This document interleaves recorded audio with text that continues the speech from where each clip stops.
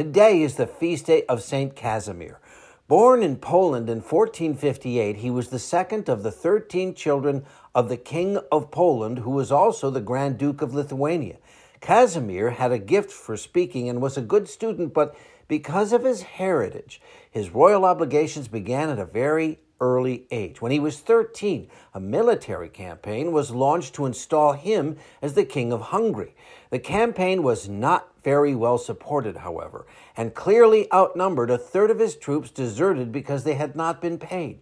The campaign failed, and Casimir returned home. His angry father had him confined for 3 months, but it was a turning point for Casimir. He spent the rest of his life in prayer, mortification, study, and celibacy, refusing to marry, even though it was a royal obligation. He developed tuberculosis and died on this day in 1484. He was buried with his favorite hymn, Daily, Daily, Sing to Mary, the first verse of which is, Daily, daily, sing to Mary, sing my soul her praises due, all her feasts, her actions honor, with her heart's devotion true. After his death, there were many miracles attributed to Casimir, including when he appeared to the Lithuanian army and showed them where they could safely cross the river. St. Casimir, please pray for us. I'm meteorologist Mike Roberts for Covenant Network. Have a blessed day.